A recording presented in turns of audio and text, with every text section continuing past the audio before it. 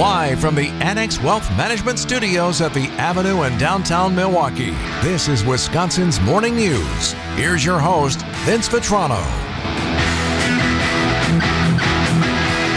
6:13 in Wisconsin's Morning News. We were talking earlier this morning about the Summerfest numbers. You just heard that in the newscast. Very healthy numbers in terms of attendance for Summerfest. More than 625,000 fans over the 9-day run of the festival. Not pre-pandemic levels, but again, remember, Summerfest used to be 11 days.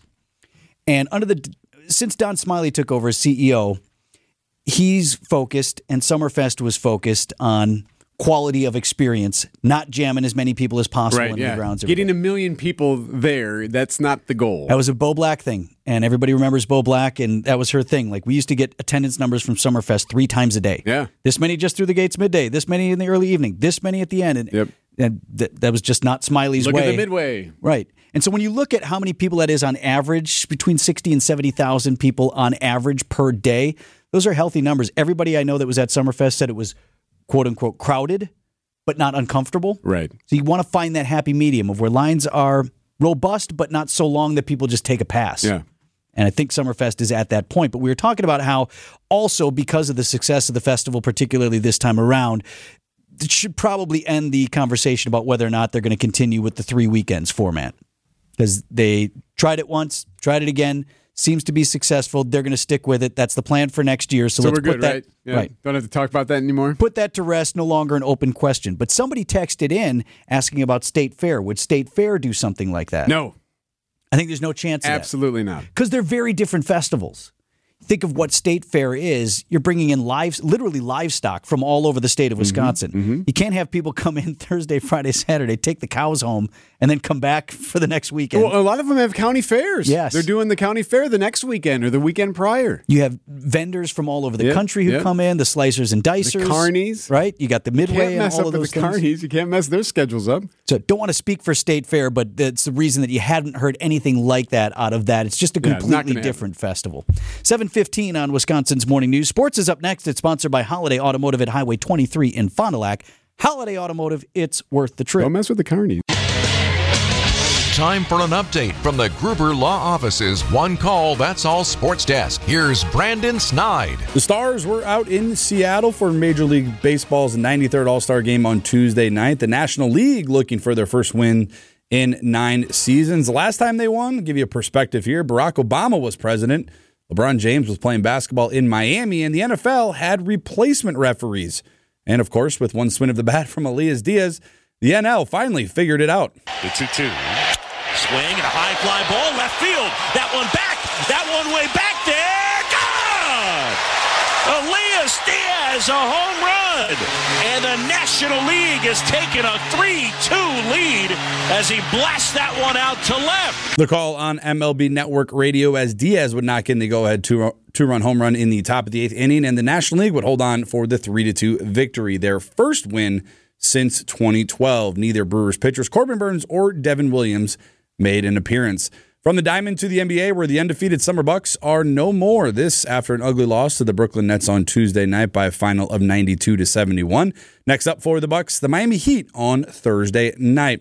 And finally, over to tennis, Ukrainian star Elena Svitolina delivered one of the biggest surprises at Wimbledon this year after she upsetted number 1 seed Igna Swiatek on Tuesday. Svitolina, who is heading to the semifinals, is from Ukraine, and after her big win, talked about the support back in her homeland. There was many videos also on the internet where the kids are watching on their phones, and this really makes my heart melt seeing this, and just happy I could bring a little happiness to people of Ukraine. Next up for the Ukrainian tennis star, the semifinals, which will begin on Thursday. Coming up, it's not just what they did, it's what they said. And if they are not our friends, then they are our enemies. That story next on Wisconsin's Morning News.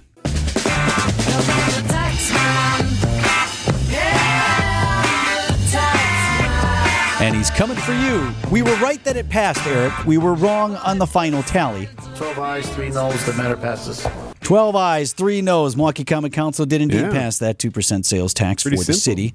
This morning, though, how do we move this forward? More tax debate and likely increases on the way. The Milwaukee County Board is up next. And they are expected to, what we say, in the next couple of weeks, right? At the end of the week, or I'm sorry, end of the month, July 27th, I think that's the next full first county time board could, meeting. Yeah, potentially look at it. So that's when the county board, we expect, would consider raising the county sales tax. That's already at 0.5%. Could go up another 0.4% for a total of 0.9%. Also, a couple of people pointed out on the Old National Bank talk and text line yesterday, there's also the Wisconsin Center District tax. That is on food and beverage sales within the county. Yep. In addition to, they've got a hotel tax and a car rental tax and other that. So Milwaukee County has got a pretty hefty sales tax now with that 2% increase at the city, and then possibly could be countywide an additional 0.4%. More on that debate in a moment, though. First, I want to focus this morning on the passage in the city. You already know that happened. A vote came down. We thought it'd be 10-5. Minimum number of council members that would have been needed to vote yes in order to reach that 2/3 threshold. Mm-hmm. As it turned out, it was only two alderwomen, Malele Coggs and Andrea Pratt, and then Alderman Mark Chambers, who were no votes. That vote came after a lengthy recess in the proceedings.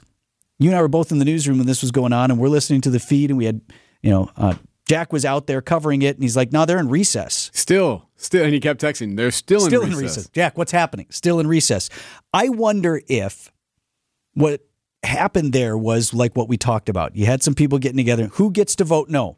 Because we all know this needs to pass. So, it was considered the city's last best option to avoid falling over this looming fiscal cliff. So those council members got safe passage to say, well, I didn't vote for it, but also had the knowledge that they were not going to have to live with the calamitous implications of a no vote had the council not approved that increase. Mm-hmm. So don't know that that's exactly what was going on in that recess. That's what I suspect was at play there. On that, though, let's talk about some of the rhetoric in the debate. As we also predicted, members got up one by one and slammed the deal. This is what happens whenever there's any type of law or ordinance, whatever it be. This is what happens. And this was the deal brokered by their mayor and the governor with state legislators in Madison. There are provisions in Act 12 the city doesn't like, but it was a belligerent tone at City Hall. Stop accepting peanuts from the state.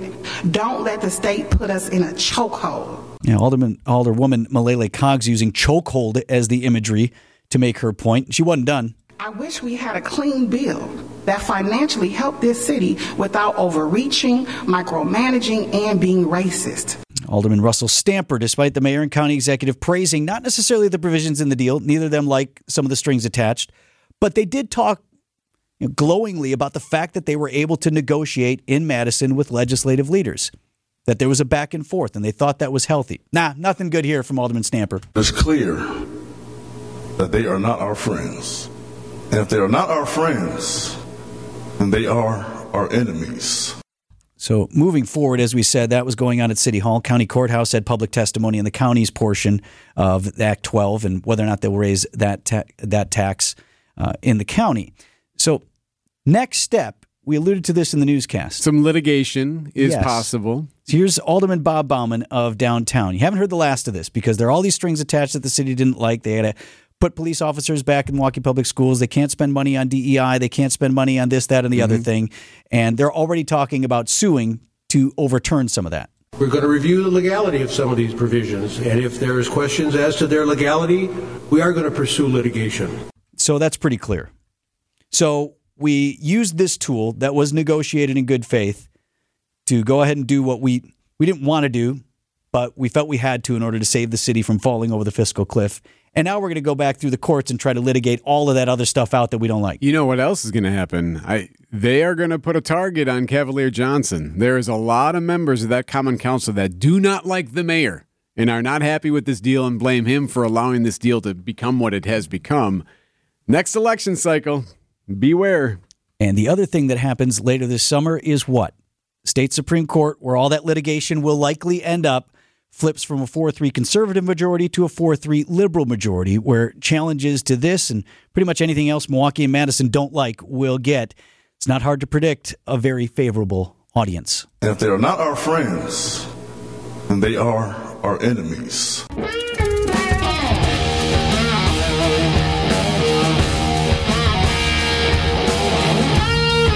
Coming up quick, the WTMJ Classic is back. Now, this is not an event that is widely open to the public. We share a really great opportunity for many of our partners to join us in a special day of golf. We raise some money for charity.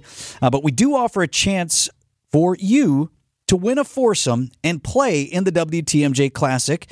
That's coming up in Wisconsin's Afternoon News. Every day this week, they're picking a qualifier, and on Friday, they're going to choose a winner. WTMJ Classic benefits Best Buddies Wisconsin this year, thanks to all of our great partners who are a part of this. Club at Lac LaBelle, Three Tree Marketing, Sit Means Sit Dog Training, Johnson & Sons Paving, Fifth Third Bank, Evans Transportation, Dave Dracamp Heating and Cooling, Griffin Automotive Group, Gruber Law Offices, Welke's, Milwaukee's Florist, Lazy Pour, and CBRE Wisconsin. Classic coming up in just a couple of weeks. 7:44, Brandon Snide has sports coming up next. Time for an update from the Gruber Law Office's One Call, That's All Sports Desk. Here's Brandon Snide. After 9 straight losses, Elias Diaz would knock in the go-ahead 2-run home run in the 8th inning, and the National League would finally hold on for the 3-2 victory on Tuesday night at the league's 93rd All-Star Game. 2 down. Here's a 2-2. Swing and a miss. He struck him out. Kimbrell closes it out, and the National League wins it. Elias Diaz with the home run to give the NL the lead, and the National League coming into Seattle and winning the All-Star game for the first time since 2012. The call on MLB Network Radio as Craig Kimbrell recorded the save for the National League victory. Of course, as you just heard there, the first one since 2012. Neither Brewers pitchers Corbin Burns or Devin Williams made an appearance in the game. Over to the NBA, where the Board of Governors approved 2 rule changes that will go into effect next season. A second coach's challenge if the first one is successful, and an in-game flopping penalty. This following its annual meeting during the NBA 2K24 Summer League on Tuesday. And let's stay in the league here. The Milwaukee Bucks didn't have a good showing last night as they lost their first Summer League game on Tuesday night. This one by the hands of the Brooklyn Nets by a final score of 92-71. The Bucks are right back at it on Thursday night to take on those lovely Miami Heat. Brewers 360 off today as the All-Star break continues. It is sponsored by Holiday Automotive. Idea Man. Bob Kraft, who owns the New England Patriots, had an entourage. Innovator. Their security was basically saying, we own the Escalade. And I'm thinking to myself, why do you own the Escalade? And Packers Hall of Famer. We got bulldogged by Bob Kraft security, and I kept wondering, because Bob Kraft wants to get a pretzel down at the local store, doesn't mean I should have to get the hell out of the way. It's time for Tausch on Wisconsin's Morning News. Presented by Pella Windows and Doors of Wisconsin and Kohler Services. Indeed, Mark Tauscher on Wisconsin's Morning News, sponsored by Pella Windows and Doors of Wisconsin and by Kohler Services. Tausch joins us on the Tri-County Contracting Hotline this morning. Did you watch the All-Star game, Tausch? I did watch a little bit of it, yeah. So more of this in-game, guys mic'd up, expected to talk to the play-by-play guys while they're pitching, while they're on the base paths. I thought that was fascinating, hearing that pitcher on mic while he was actually on the mound at the same time. That was kind of cool. Yeah, I think you're seeing this more and more now, and I'm super excited. I don't know if you've seen the Netflix documentary on quarterbacks that's coming out with Kirk Cousins, Patrick Mahomes, and Marcus Mariota. Fans want access, and they want to see more and more stuff, and I think people are more and more willing to let you inside the curtain even more than they've been in the past. So I think there's a fine line. If you're out there playing and you have the mic on you like football does, you're not getting questioned. Hey, Jordan Love, what are you seeing here as this blitz is coming and he's diagnosing it before the ball gets snapped? We're never going to get to that point, at least I hope not. But in exhibition games, and you did see that in the Pro Bowl and some other stuff, I think it is fascinating to get an inside peek at how guys are thinking. And not only that, I think the mic'd up part is really interesting. The stuff that's even more interesting to me is that there's that, I think it's called a Whoop, the device with golfers have it that they can actually see where their heart rate's at, and you can kind of get an idea of how somebody's feeling nerve-wise when they have a 10-footer to win, and you monitor that data. that I think is going to be even more interesting than what we saw last night on the All-Star game, where you're interviewing first basemen, pitchers, whatever it might be, while the game is actually going on. Did you know who was mic'd up, Tausch, in game? Did a guy give you the good guy heads up? Like, hey, just so you know. Hey, watch your mouth. Don't be an idiot. So there would be times, especially during training camp, that you would, we'd actually usually ask, because sometimes – guys would be outside of their guys would be outside their personality. Like Mike Flanagan was a real talkative guy, but he'd give us a heads up, like, hey, kind of point to it. Like, you could probably tell us that you're on the mic because they're going to edit it. But there'd be times that, like Aaron Campman, who was a quieter guy, all of a sudden he's being a lot chirpier and talking more, and we would just know. All right, Campy's he's mic'd up tonight, so be careful with what's going on. So yes, I always thought that was fun. Yeah, how the kids. But yeah, all of a sudden it turns into the life of the party and everything else, and you can kind of sense that somebody's mic'd up today for practice or for a game. And a lot of those, like in the NFL, as you pointed out, Tausch, they're for later consumption, right? So they gather all this sound and then it's presented in a good way. I mean, king of that for me. And I still love, sometimes I'll even go down the YouTube rabbit hole with Farvey and the stuff he said, the interactions he had with Holmgren and the other coaches on the sidelines. Yeah. How about Mr. Miyagi talking to me? Mm-hmm. Huh? Wax on, wax off. Look at him. Yeah, I think as players you want to be as, confidential. You want to keep everything pretty close to the vest. But it's just like when you're sitting out and your wife is like, hey, let's take 500 pictures, and you're kind of annoyed. But then later on, you get to see it, and then you get to relive it. And with Favre, it was always, I think you always just assumed he was mic'd up. He didn't typically change a ton. But seeing all of that archival video, video and audio, when he threw the touchdown to Greg Jennings to break, I guess, Dan Marino's record at the time. But, yeah, the Mr. Miyagi one is the one that, left-handed footballs with the guy that was the ball boy before. All of those things, I think, were really fun, and it helped grow football. I think that's the part you kind of get a good inside look at a lot of the star players, and that's why I think Netflix is doing this. You see Hard Knocks doing it. People do want to see more of it. I think Favre was he was one of the first trailblazers in letting that thing really go from being a star player and letting everybody inside how his mind works when it came to interacting with celebrities and or ball boys, whatever it might be. Only drawback for me in the in-game stuff, Tausch, is I have a tendency to feel like uncomfortable sometimes for the guys who are trying. It's almost cringy, right? It's like, hey, leave him be. He's got to pitch. He's got to do he's got to bat. Yeah, you also see that with the NBA coaches, Popovich always being super annoying with the interviewers. And I think you have to, like Mike Tomlin always says about his football team, we want volunteers, not hostages. I think you really have to figure out who the right people are for those jobs or to do it so that it's going to be done well, rather than just forcing someone to do it. Because, yes, if you're forcing someone to sit and do things in game, it's going to end up being cringy, and nobody's going to get what they're hoping for out of the project. Trivia tomorrow, Tausch. Fire up. Yeah, I need a win, man. I have struggled. I think Billstead's been jumping the gun lately. I think Brandon stumped us all last week, so I'll be prepping. Do we ever get like a little precursor to what it might be so we can research it? We got snide. No research. No, there will be no hints. There will be nothing. Right, good. That's fair. Brandon was as long as we're all on the same page. He was PO'd with me last week because I think I got one because he didn't think we'd get that. It was the Utah.